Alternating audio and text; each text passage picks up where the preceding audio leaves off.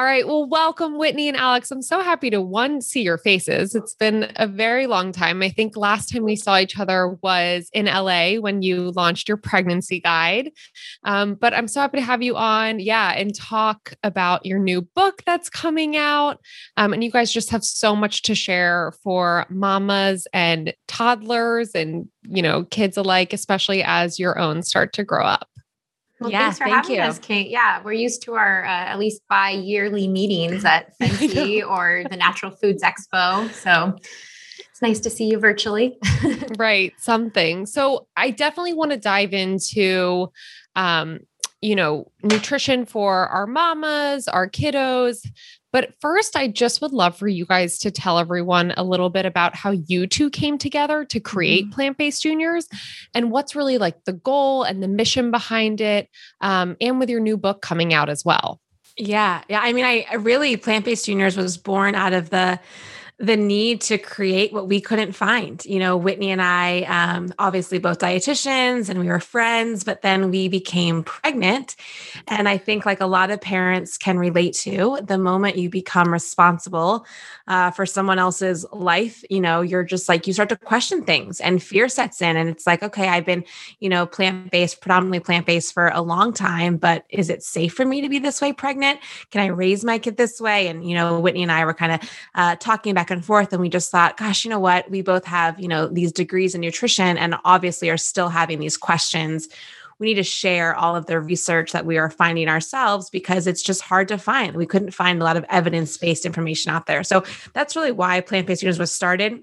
It's evolved over time. We consider ourselves to be a very inclusive community. We welcome all eaters. So whether you are a strict vegan or a flexitarian, or sometimes I dabble in a meatless Monday kind of gal, like we're here for you. Our mission really is to help parents get more plants on the plate. We feel like the average American, let alone the average child, really doesn't meet all of the various plant requirements, and we know it can be a struggle. There's a lot of things that go into family feeding and with kids. And it's just sort of our mission to help support both nutritionally, but also with all of the other considerations that come into feeding kids healthy. Love that. And you know what I love there too, and it's something I've always loved about what, the content you guys put out there is it's always about, like you said, Alex, like adding, right? Adding plants to your plate versus taking away certain things, right? Yeah. And not putting yourselves in a box, right? Like being open to whoever, wants to join your community, or just learn a little bit more on just how they can eat a healthier diet and get more plants on their plate, whether they have meat on that plate as well. But what are some great ways that they can do that and do that with their kids, which we will get into, because I know we got a lot of picky eaters out there, including some of my nieces and nephews. Well, but it can be a struggle. I don't think any parent does well when they're like, oh, you're not doing this right, or you need to do this. I mean, I think that we can all relate. So like, we all want our kids to eat healthy, right? I don't think there's any parent out there that doesn't have that as one of their goals. And I think that we're really there to support. We are, like I said, we really try to be inclusive, non-shaming. So we're glad that resonates with you as well. We also always like to say that we're driven by research versus dogma. So when you come to Plant-Based Juniors, you know that we're not going to be holding tight to outdated ideals or trying to cherry pick studies just to support our agenda. We're really just trying to provide the most up-to-date, scientifically based information possible. And you guys do that in a really great way too. Hopefully in a fun way. Yes, in a fun way, and with the YouTube channel. But that's something we all know is, I still think, lacking, especially with social media, with, I feel like everyone under the sun has a blog now, and it's freedom of speech. People will write whatever they think and want. Yeah. And also it's understanding, and this is part of our background being dietitians or anyone in the medical profession, is being able to read research and understand it. And also understand too, was it a study with a lot of limitations that may not be the best one to pull from? And so I do really think that's part of our jobs as dietitians, is to be able to sort through that information, and present people with the facts. And you guys do a fabulous job of that. So let's first dive into our mamas. So for someone who is on a predominantly plant-based diet, whether they are already pregnant or trying to conceive, what would you guys say are the top nutrients they should be mindful of that you find most people aren't mindful of? Yeah. Well, first, I just want to say that a lot of these nutrients we're going to talk about, we're talking about predominantly plant-based or fully plant-based mamas, but a lot of these things apply to anyone, regardless what kind of diet you're on. Most people don't get enough DHA. Most women are not getting enough choline. And even though these are things that could be easier perhaps to meet on an omnivorous diet, it's still the bulk of pregnant women that are missing out on these. So it's not like these are not just plant-based issues. Mm-hmm. So I would say, and Alex, you can jump in here too, but if we're talking about nutrients for pregnancy, there's the first one that you always hear about, which is folic acid or folate. Folate is the natural form and folic acid is the synthetic version of this B vitamin. And we know that women need it even prior to conception. It's really important to be getting adequate amounts because this helps with neural tube closure. And women who are deficient in this have higher rates of pregnancy defects and neural tube issues. And so we recommend that women start folic acid or folate, whichever works for you best, at least 3 months before trying to conceive. And an easy way to do this is just to start on a prenatal vitamin about 3 months before trying to start getting pregnant. The second one, a big one, is DHA, which you guys know all about over here. And again, while DHA is the main dietary source is seafood, most people are not having 2 to 3 servings of seafood a week. So really, and this is supported by the recommendations from the American Pregnancy Association, as well as the American Academy of Pediatrics, really all women should be supplementing DHA during pregnancy and during lactation as well. The third nutrient that that might not be covered in your prenatal is choline, which I just mentioned as well. Studies have shown that up to about half of pregnant women, again, regardless of diet, aren't getting enough choline. And choline is an essential B-like vitamin that is important for baby's brain development and may also play a role in early neural tube formation. And they are just kind of beginning to figure out how it interacts with different DNA methylation pathways and with folate and B12. So a lot of prenatal vitamins don't include choline. So that is another one that you may want to consider supplementing. Yeah, I'd also add in, iron, of course, is essential. The good news is that a lot of prenatals have, if not the full RDA for iron, close to it. So this isn't something that if you're plant-based, especially, you have to worry too much about. That we do recommend that plant-based moms or predominantly plant-based mamas to be do get higher levels of iron in their diet. And that's also to account for the fact that plant-based sources of iron, so the non-heme iron version, is going to be a little bit harder to absorb. Zinc, is found in similar foods that iron is. Again, that's covered in your prenatal usually. The one thing that I think is really specific to plant-based moms and something that I feel like Whitney and I don't feel like we hear enough about in the plant-based community is B12. Obviously, B12 is important, but I think that people will be surprised to know you need a lot more B12 than just what's considered to be adequate from the RDAs, especially during pregnancy and breastfeeding. So the RDA is currently set at 2.6 micrograms for pregnancy and breastfeeding, but we recommend levels of at least 150 micrograms per day. And that's because the absorption is so much different when it comes to supplementation than it is from food. And when you're eating food sources of B12, you're eating it throughout the day, not in one mega dose. And just to account for how much you're going to essentially lose, you really need to make sure you're having higher amounts. So sometimes we'll hear comments like, oh, I was plant-based and during my pregnancy. I was taking my prenatal that had, 2.6 micrograms of B12 per day, and I was still deficient in B12. And that's really because they weren't taking enough. So really kind of just, reminding everyone that you need higher levels, probably higher than you think. So just taking an adequate amount of B12 is going to be really important. And the vast majority of prenatal vitamins out there do not have high enough amounts of B12. So it's likely that you'll have to take additional single supplement of B12. Yeah, I'm really glad you guys brought up the fact that a lot of prenatals are lacking some of these key nutrients. Particularly, we talked about choline, we talked about DHA 1, 2, or they'll have like 25 milligrams. I know. And then they'll promote DHA, it. But they'll promote it right on the front, plus DHA. Right. Or even some are lower in vitamin D. Yes. And the more research and the more research that's coming out is actually suggesting closer to 4,000 IUs, and some have less than that. It is a bit better, I will say, I found on some, but I really want to encourage people to read, don't just go to the store and pick out any prenatal that's there, but really take a look at it. And if you need more help deciphering it, go to your doctor or your registered dietitian and have them actually go through it with you and make sure you're getting the right amounts, the right forms as well that can be ideal for absorption. But I'm curious. And it does differ slightly depending on your specific needs. So if you are iron deficient to begin with, you're definitely going to need a higher amount of iron.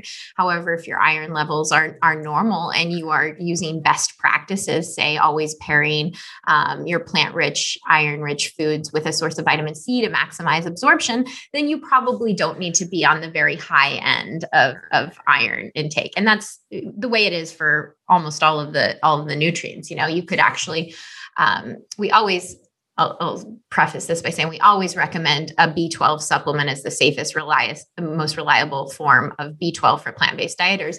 But if you are having multiple foods throughout the day that have B12, then you might be a candidate for taking B12 once a week versus a bigger dose once a week versus making sure that every single day you're meeting our max requirement as well. So there's a lot of individual factors. And I will say too, I really feel for the average consumer. I mean, it's hard to navigate through all this. And, we hear a lot of times from our readers too, who will say things like, oh, my pediatrician said this was okay. Or, they said that. And it's just, it can feel hard sometimes.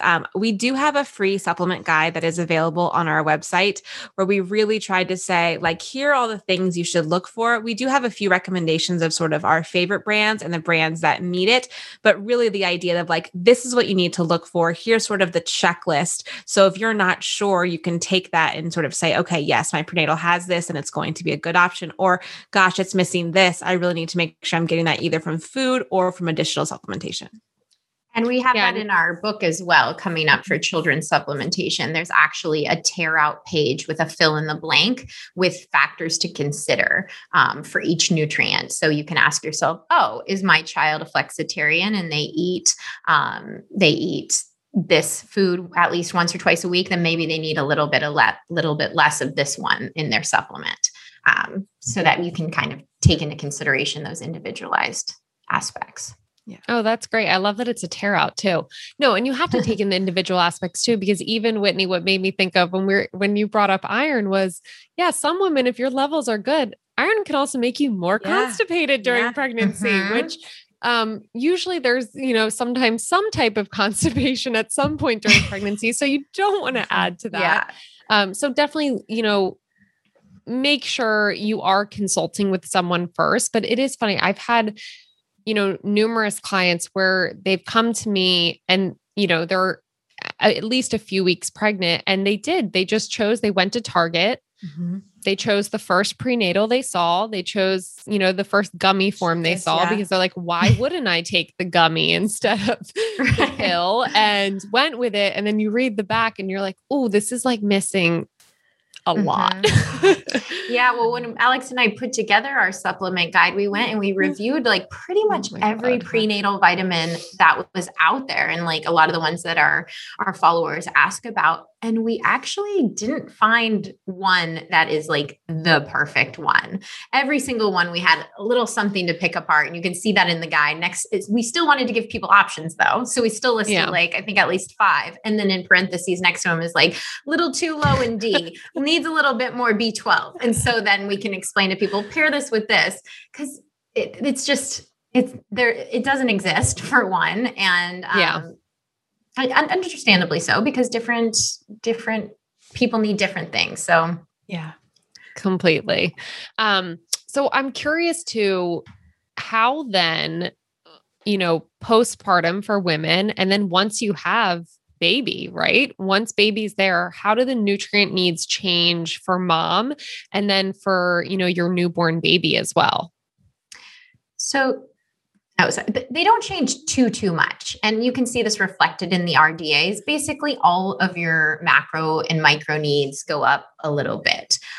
For example, if we're talking about calories in the 3rd trimester of pregnancy, you need about 450 additional calories a day.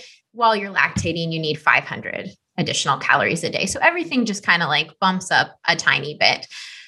When you're breastfeeding, you're going to be extremely hungry. So your intake will probably bump up a little bit as well and just naturally cover all of those things. So we kind of recommend basically the same supplement routine as well. There aren't a lot of postnatal specific multivitamins out there. And if there are, I almost think it's more of a marketing thing than anything. Like you can probably just stay on your prenatal vitamin throughout the postpartum period, continue taking that DHA, continue taking that choline if you're taking it, and, continue to try to optimize your whole foods intake of nutrients as well. Yeah. I think the only thing I think about postpartum, just as a tiny tweak, is continue to take your DHA, but add in that EPA too, more so for mood support.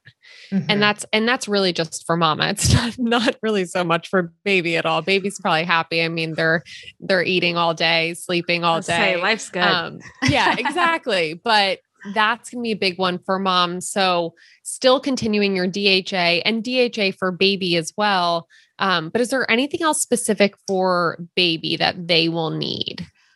So if you're cover that in a second, can I just jump in with hydration? Yeah. I almost forgot. Yes. Your hydration needs naturally are going to increase a lot. So breastfeeding mamas need 16 cups of fluid a day. Luckily, those fluid needs don't have to be met just through water. We're talking about fluid that's found in food. We are even talking about coffee and tea, but you're going to need to up your intake of fluids.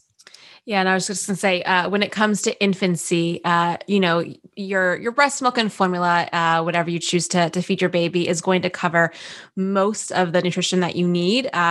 Fully fed formula babies will cover all of it. But for exclusively breastfeeding mamas, there is the recommendation to provide babies with 400 IUs of vitamin D per day. So just making sure that you take that. And that's because breast milk is naturally low in vitamin D, and probably throughout our human history, babies used to get the vitamin D from the sun because our bodies can make it in our skin through cholesterol. But now we try to keep babies out of the sun so that they don't get skin cancer. So that's why babies aren't getting their D. Exactly. So I want to dive into some of the topics of your new book coming out. And I was trying to pick certain things as well that I feel like are kind of, those sore points for a lot of moms and a lot of families. So thinking chronologically, let's start with, baby-led weaning and introducing like those first foods to your baby. How do you guys approach that? Yeah. So just sort of for anyone who's listening, who's like, I've never heard of that. Baby-led weaning and really anything, right? Like at some point we are trying to slowly introduce solid food to baby, right? So they will continue to receive breast milk formula into the first year of life at a minimum for breastfeeding. but they want solid foods at some point. So baby-led weaning is just sort of the idea that you're not spoon feeding your child purees. You're essentially giving them finger foods right from the start, and they are feeding themselves. You're doing it in a safe and appropriate way, right? So you're not giving babies, hunks of grapes to begin with. You're giving them things that they can pick up and gnaw on to be able to eat safely. And there's lots of reasons for this. We also in our book talk about baby-led weaning, but also a traditional purees approach, because we know that for a lot of families and for baby too, they may not pick up on baby-led weaning right away, or they may prefer purees, or they might have different, needs that they need to be met through spoon feeding. And so we dive into both of those techniques. And then also if you want to do a combo approach, and then of course we also provide recipes as well. But yeah, we're big advocates of giving babies at least the opportunity to feed themselves right from the start. And right from the start would be 6 months. Yeah. And really the reason for that, I think if we think about sort of traditional, feeding a baby, right? You are in charge for the most part as that feeding parent or caregiver for kind of controlling how much they eat. It's much easier to overfeed a child when you're in charge. It's tempting, right? Like, oh, there's a little bit left in this jar. Here, just one more bite, or I think you're still hungry. Here, just try this. And you really take away the ability for the child to self-regulate. And that's one of the things that we're a big proponent of in the baby-led weaning approach, is that right from the start, baby's able to tell you exactly how much food they need. And, we think about as we come into, childhood and teenage years and, adulthood, how wonderful this gift that you're really able to, sort of regulate your hunger and fullness cues right from the start, instead of having that being overridden by someone sort of, spoon feeding and forcing perhaps more food than you need. And I'm sure too, you just want to make sure they're appropriately covered and dressed and when they are feeding themselves. Well, listen, I do a lot of laundry. There's only so many tarps you can put down both over your entire child and on the floor. Yes. Although laziness, you just got to embrace the mess. you got to embrace the mess. And I will also say, nutritionally, there are benefits for baby getting messy. I think that's another benefit of baby-led weaning, or really, feeding it, self-feeding. You can self-feed purees too with a spoon or, with your hands, but baby gets to experience what food is right from the start. Food has texture, food has different spices and flavors, and even allowing them to get messy, food is so much more than just taste. It is feel, it is experience. Even if your child is not eating that food, if they're touching it and picking them up and maybe smearing it on their body, that's all exposure. That's all, using the senses to sort of explore that food. And we do want to encourage that, even as annoying as it is. And you know what, honestly, I strip my child down to a diaper half the time and just let her have at it, because I'm just lazy when it comes to cleaning up food spills all over their clothes. That sounds smart, Alex, not lazy. But I'm curious, do you guys have certain you learn a lot from your first. Right. Do you guys have an opinion on starting with certain foods, or avoiding certain foods at the start? Like, I know there's a lot of talk of avoiding sweet foods first, because then your baby may want sweet. But do you have any, opinions on that? So we recommend avoiding added sugar before the age of 2, and that's in line with the WHO and the American Academy of Pediatrics recommendations. But sweet flavors in general, no. There's no research to show that serving vegetables before fruits or fruits before vegetables is going to affect their lifelong preference. However, there's emerging research about how our preferences are shaped, and about taste preference and taste bud formation, that shows that really there's this window of opportunity from about 4 months to 7 months of age when babies are very receptive to new flavors. And from the start, so let's rewind a little bit. Biologically, we're already programmed to like sweet flavors. Like, that's why babies like breast milk. When they're out in nature, crawling around the cave, if they're looking for sweet flavors like fruit, that's going to provide nutrients. And we're also biologically programmed to dislike bitter flavors at an early age. And that's a protective mechanism, because again, when you're crawling around the cave, sticking things in your mouth, poisonous plants are often bitter. So while we don't say that you should do one fruits or vegetables before one another, we will say that you should put an emphasis on the flavors in vegetables, just because those are the ones that you actually kind of have to learn to like. Babies already like sweets.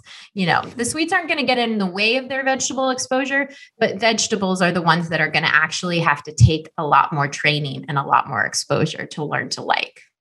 Yeah. So more about variety, would you both say? Like, absolutely. In that 4 to 7 months, really trying to get just a variety of foods, variety of flavors, just having them be exposed. Yeah. So we, in our book, we mainly talk about starting baby-led weaning and starting actual introduction to solids when you're actually getting nutrition from foods at 6 months, when babies are actually able to pick up food, put it in their mouth, sit up straight. They're starting to lose the tongue reflex. But again, like I said, there's new emerging research about this short window from 4 to 6 months where they don't need nutrition from food, but where it could be a good time to start introducing flavors. So my daughter actually just turned 4 months. And so what I'm doing is I will just stick my pinky finger in some mashed food and just let her lick it once a day at dinners of a vegetable to help starting to introduce those less likable, bitter, earthy, grassy flavors of vegetables. Yeah, no, I love that. And that's 2 months of less mess, right? Right. Yeah. So, yeah, it's a fun time to kind of start getting that exposure and that introduction before she's actually going to start eating.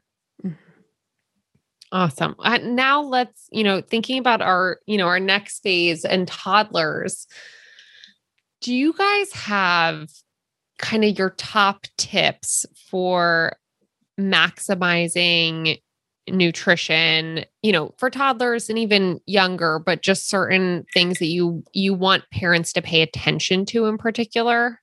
Yeah. I mean, Whitney and I both have toddlers, and it's what you want them to eat and what they actually eat sometimes are vastly different on that spectrum.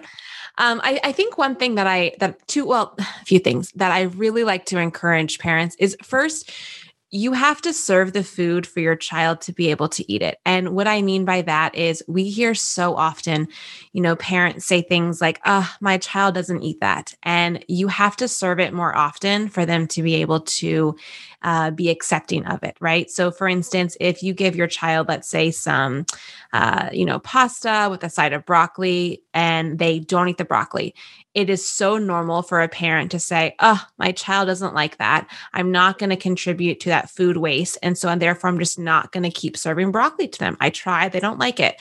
And really the opposite should be true. The first time that you gave it to them, they didn't like it, but that doesn't mean that they won't like it. And it's really a long game. And I can tell you, it is frustrating and annoying and difficult and all of those things when it comes to being like, just put it in your mouth. What do you mean? Just eat it.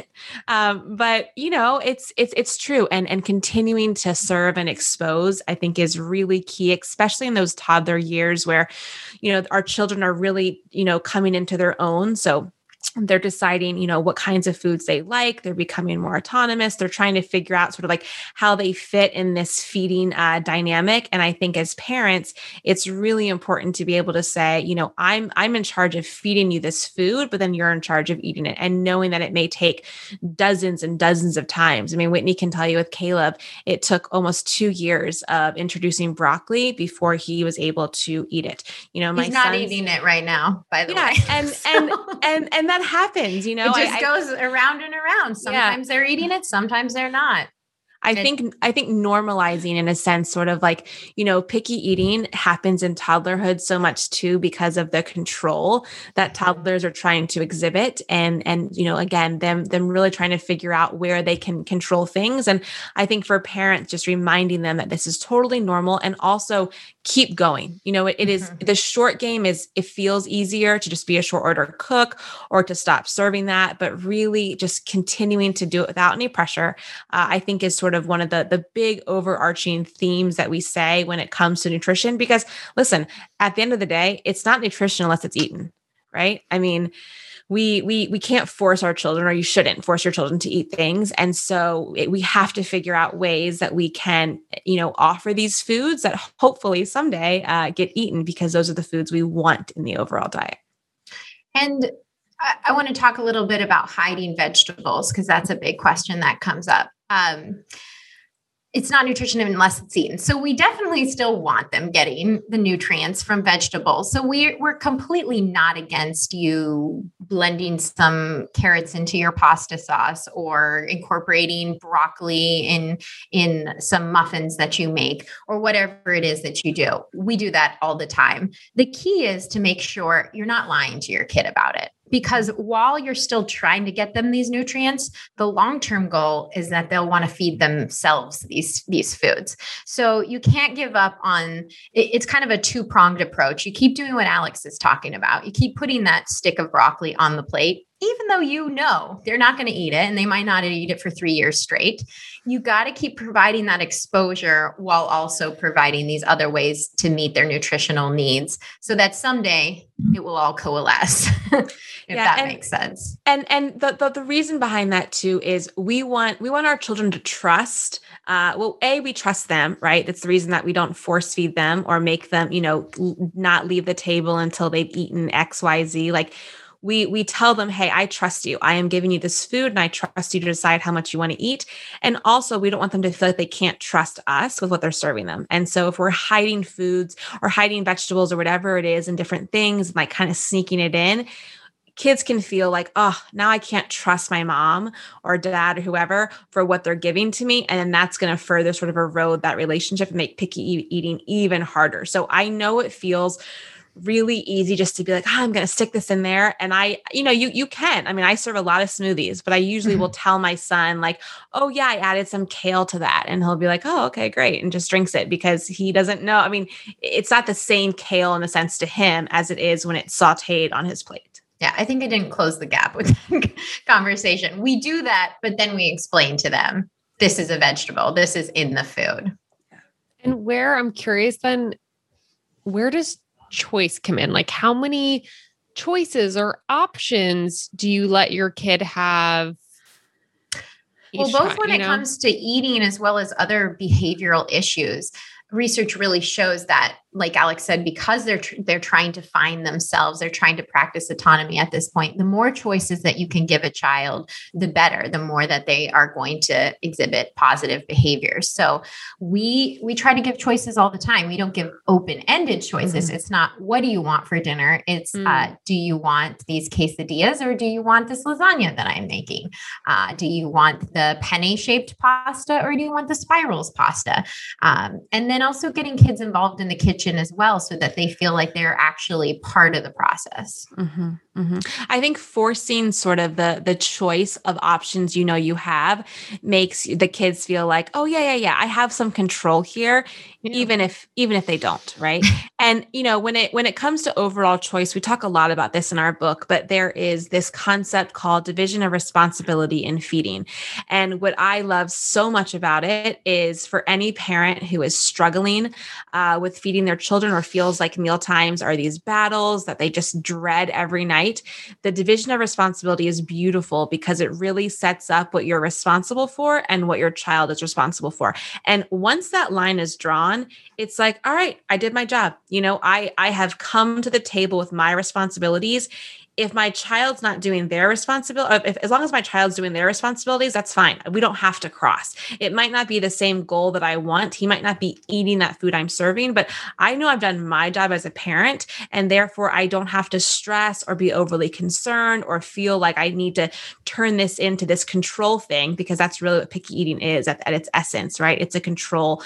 We don't want to make it this battle. And so I think that, if parents really understand what this division looks like and how it is between yourself and the child, I think it makes mealtime so much more peaceful and so much more enjoyable when, they can be hard. Yeah. So would it be like, let's say, you're giving them the two options of different types of pasta.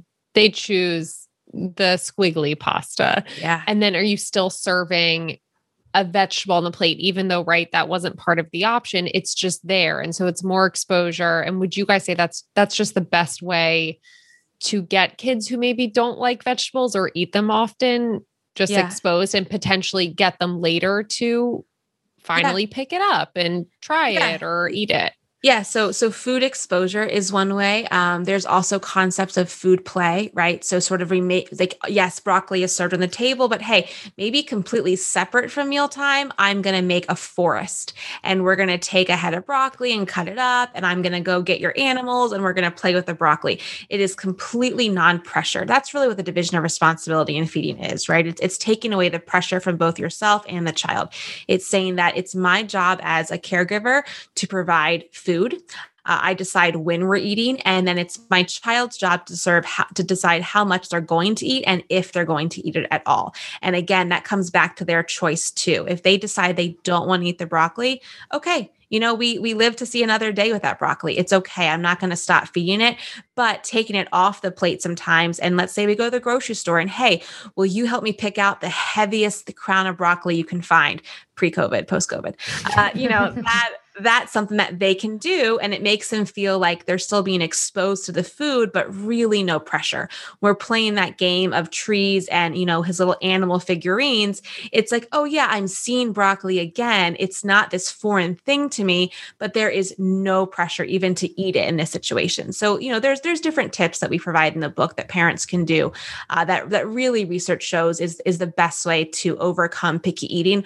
What we know does not work is forcing, right? Because again, we want to tell them that we trust them, we trust their bodies, we trust what they need, and telling them they can't do something until they eat this, or you won't get that until you eat this creates, just more control. And it gives our child more like, oh yeah, this is all about control now. And it has nothing to do with feeding. And that can be a really sort of like dangerous territory to get into with a toddler. We also talk in the book about ways to talk about food, because the way you're describing a food to your child can have a big impact on their thoughts about food in general or that specific food. And this is another area where you can bring in some of that fun and that food play. For example, we always told Caleb that broccoli is Yoda's favorite food, and that's why he's green. And Yoda is one of Caleb's favorite characters.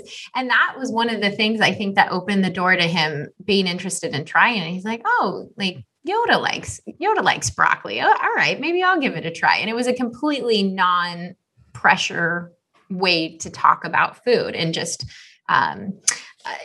taking away the good and the bad that we often hear assigned to foods and just talking about it as a neutral thing. And we've got actual like statements in the book with like, if you're used to saying this, say this instead. Yeah. And just lastly, I'll sort of say, we know this is hard, right? Like we're moms ourselves. We know that this is frustrating. It is hard, I will say, as someone who hates food waste, to be like, I'm giving you this thing again. It doesn't have to be even a large serving, but I understand how frustrating it feels when you feel like you're giving your child these foods over and over again that you've cooked, that you want them to love, that you really think they'll love because, they've tried it before and liked it or whatever it may be. But, hang in there because it does get easier, especially as a child gets older. We do know this is the path that research continuously shows is best for getting them to have this healthy relationship with food, as they continue to get older.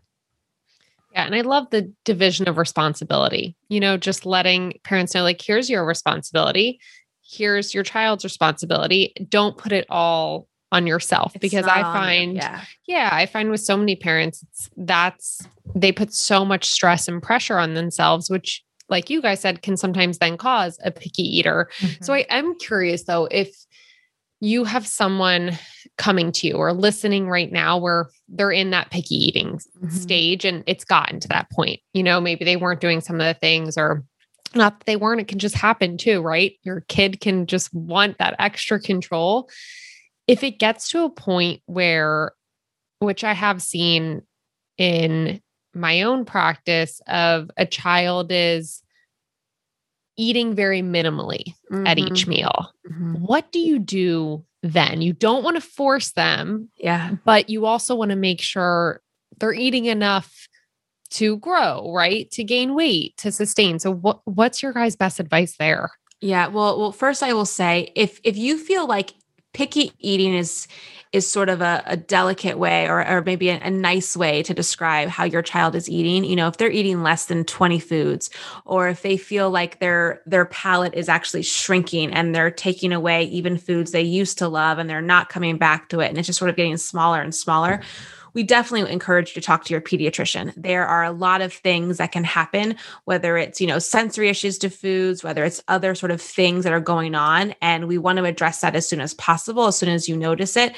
You know, when we talk about picky eating, we're talking about, you know, eating foods, but then having some issues, some foods perhaps they don't love as much, or being resistant, maybe eventually trying it. But if you feel like, nah, something's going on here that just feels different than other children, we definitely want you to talk to your pediatrician, especially if there's been any change in your child's growth chart, right? So growth curves are individualized, but if you notice, or if your pediatrician notices a big drop or even a big upswing in your child's growth chart, we definitely want you to address that with your pediatrician just to rule out other things that are going on. You know, I'm also a fan of a multivitamin or a supplement, you know, making sure that you're sort of covering the bases in a sense. If your kid's not able to get those foods from nutrients from food at that moment, I don't think there's anything wrong with supplementing, you know, while you're trying to overcome some of these strategies. And it's important to like take a step back and look at the totality of your child's diet. I know how hard it can be in the moment when they reject their entire meal or they're rejecting dinner every night. But you have to think about that's just one meal, or this is just one plate of broccoli. What is he eating overall? Sometimes it can be helpful to track their intake for one day just to get a good perspective of their nutrient intake and see where there are gaps and whether or not a multivitamin might be a good thing. But nutrition is really about our overall diet. It's not just a snapshot of what we're eating at one meal. So just because they're missing out on, say, the calcium that they could have gotten from broccoli, for example, they could be getting that calcium in their cow's milk or in their plant-based milk alternative. So you have to look at the big picture. Yeah. And optimizing the foods they love, you know, like I don't think my son has turned down a smoothie yet, and not all smoothies I make are amazing. So, you know, I take that opportunity to pack it, right? Like, yeah, we're adding chia seeds, we're using a fortified milk, we're, you know, nut butters. Yeah, great. Let's add it in. You want to add some of that fruit, throw it in. I mean, but he loves it. Like he thinks it's so fun. I think he drinks, you know, at least a smoothie a day because he just really loves the process. He helps with his little kitchen helper of making that smoothie. So, you know, that's the opportunity that I feel like, okay, this is a win. I know that, you know, he hasn't eaten spinach yet on his plate, but he loves it in his smoothies. So that to me feels like great. It's exposure. We're taking it in and, you know, again, like optimizing where you can. And then, yeah, relaxing, you know, just know that you're doing your best. You're taking in your responsibility, and it's up to your child to do the rest. We do these graphics over on our Instagram channel called Will Eat, Won't Eat, which I think is a little fun thing to point out to parents. But for example, my son won't eat beans by themselves, which is a challenge for a plant-based parent when beans are one of our main sources of protein. But he will eat legume pasta. He will eat refried beans when they're put inside a quesadilla. So kind of getting creative about where you can meet these nutrient needs too, if they won't eat whatever the standard thing that you're usually trying to serve and trying to get the nutrients from. Well, and I'm glad, Whitney, you just said that, because I wanted to lead in and plug a little how great your guys' recipes are. I mean, I know my sister, what are her two staples? They do the mango chia pudding. That's a good one. And then is it strawberry or the raspberry, like breakfast bake, the oatmeal bake? My niece loves. Like, I actually feel bad for her. She's like constantly asking her for it. My sister's like, yes, I'll make another one. She needs to just start freezing it. But I know in this new book, you guys have a ton more recipes. Yes. So I just wanted to mention that there, because your guys' recipes are always so spot on.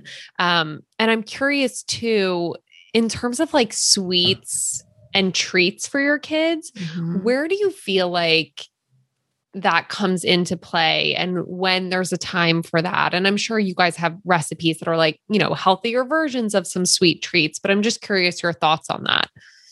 Yeah, there's a lot here. It's one of the reasons we dedicated almost half of a chapter in our book to this topic, because there are so many things to consider, and there's it's I don't think there's sort of a universal one size fits all for what works for every family and every child.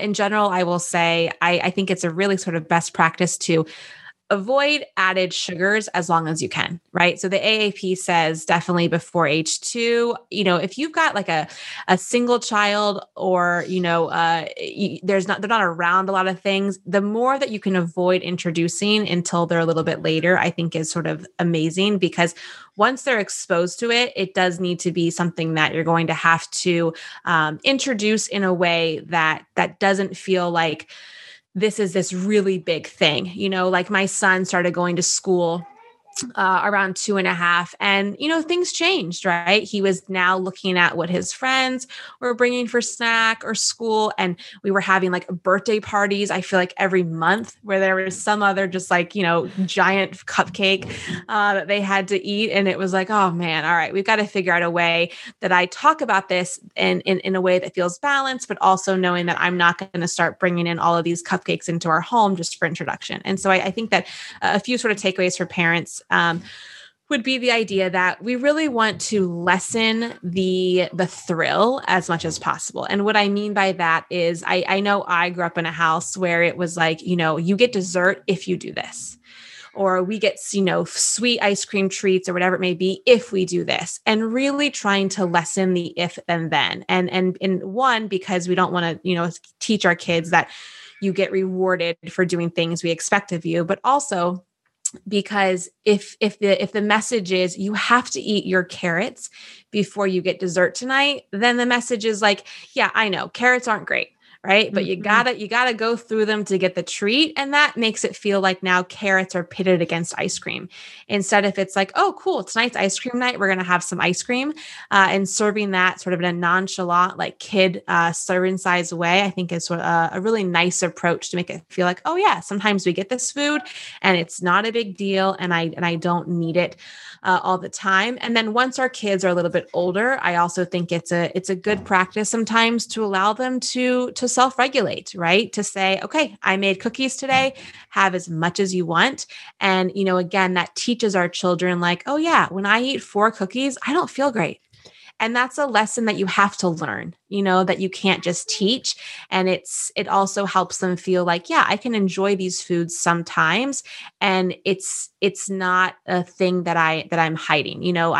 Research also shows that the more that we restrict the food, the more our children want it. And that's true with everything in life. So there's a lot of things. I know I'm kind of rambling here, but we have a lot of this in our book, because there's just so many things to consider for your child. Yeah, so I fall back. I was just going to say, I feel like I see the sweet reward a lot of the times with potty training. Yeah. Or just food rewards in general, which I feel like as adults, it's the same goes for adults. Like we don't want to reward ourselves with food. I know. And that's actually something, I do feel like even in school, a lot of things were left out that I wish were included in our nutrition programs. But that actually was one thing that I feel like they really honed in on in my childhood nutrition class was do not reward with food. And I'm realizing same for adults, but I'm glad you mentioned that because I see it.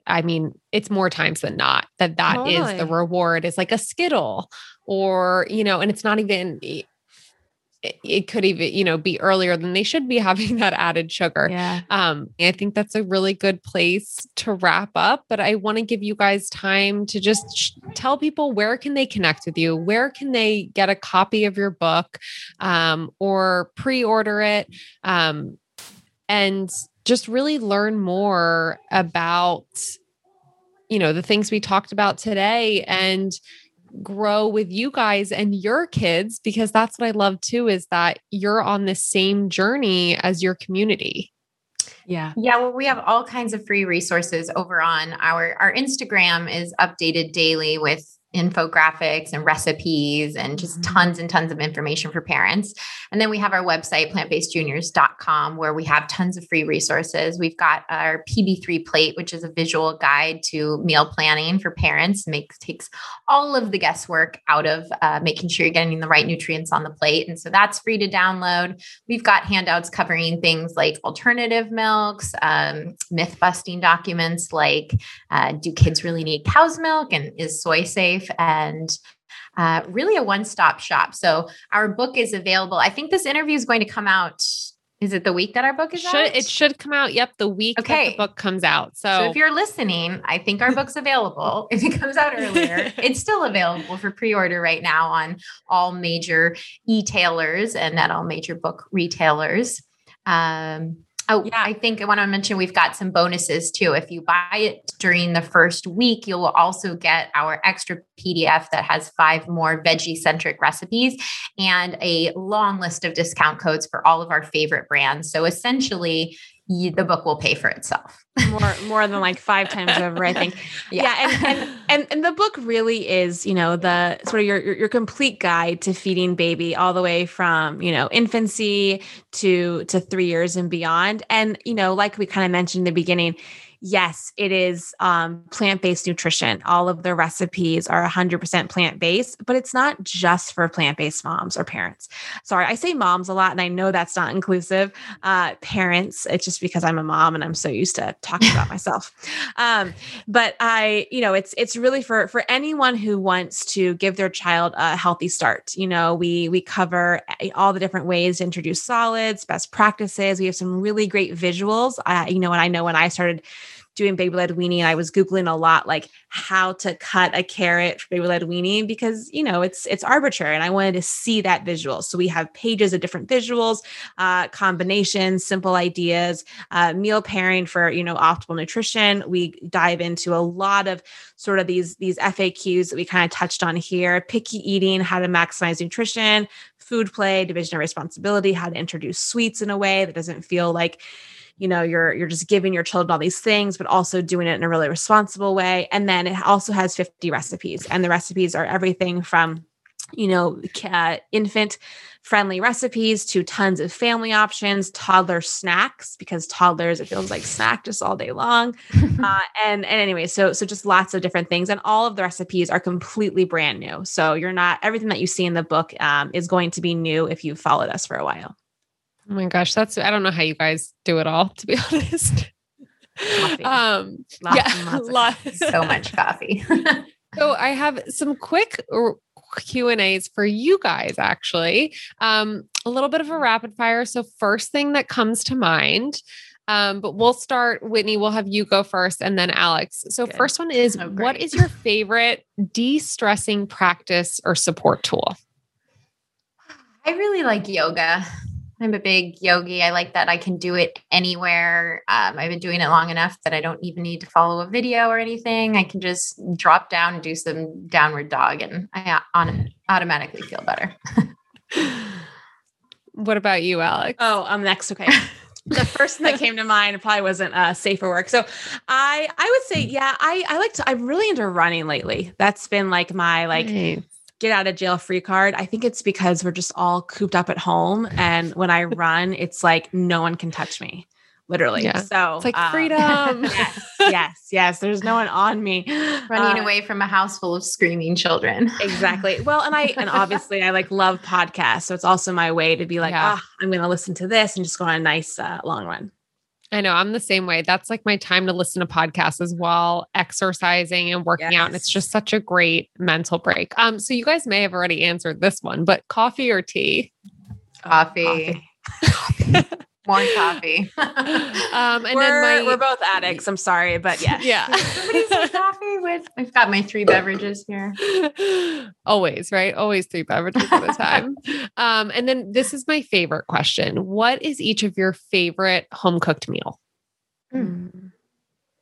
Oh, I know mine. Pasta.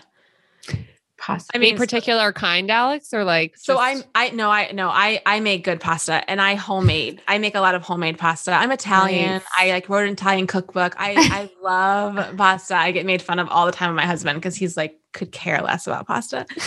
And it's always like, oh my God, again. And I'm like, yes, it's only been like 12 hours since we've had our last bowl. But my favorite, my favorite is like a good mushroom bolognese, or I'll just like a simple, like aioli sauce with homemade pasta. Love it.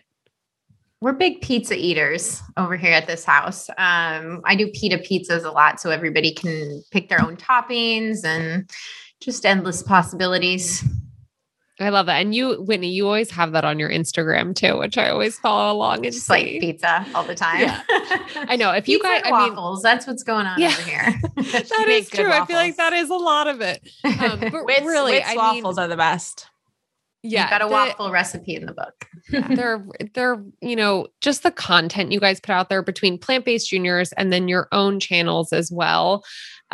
It's so educational and informative, but what I love and what I loved about today is it's also so relatable, and you really are just trying to take the pressure off of parents and off of people, even for themselves and their eating habits. And that's what I love. So thank you so much for coming on today. It was also just so good to see your guys' face again as well. And I'm so excited for you and the book to come out. I can't wait to get my hands on it. Awesome. Thank you. Thanks, Kate. It was so good to chat with you.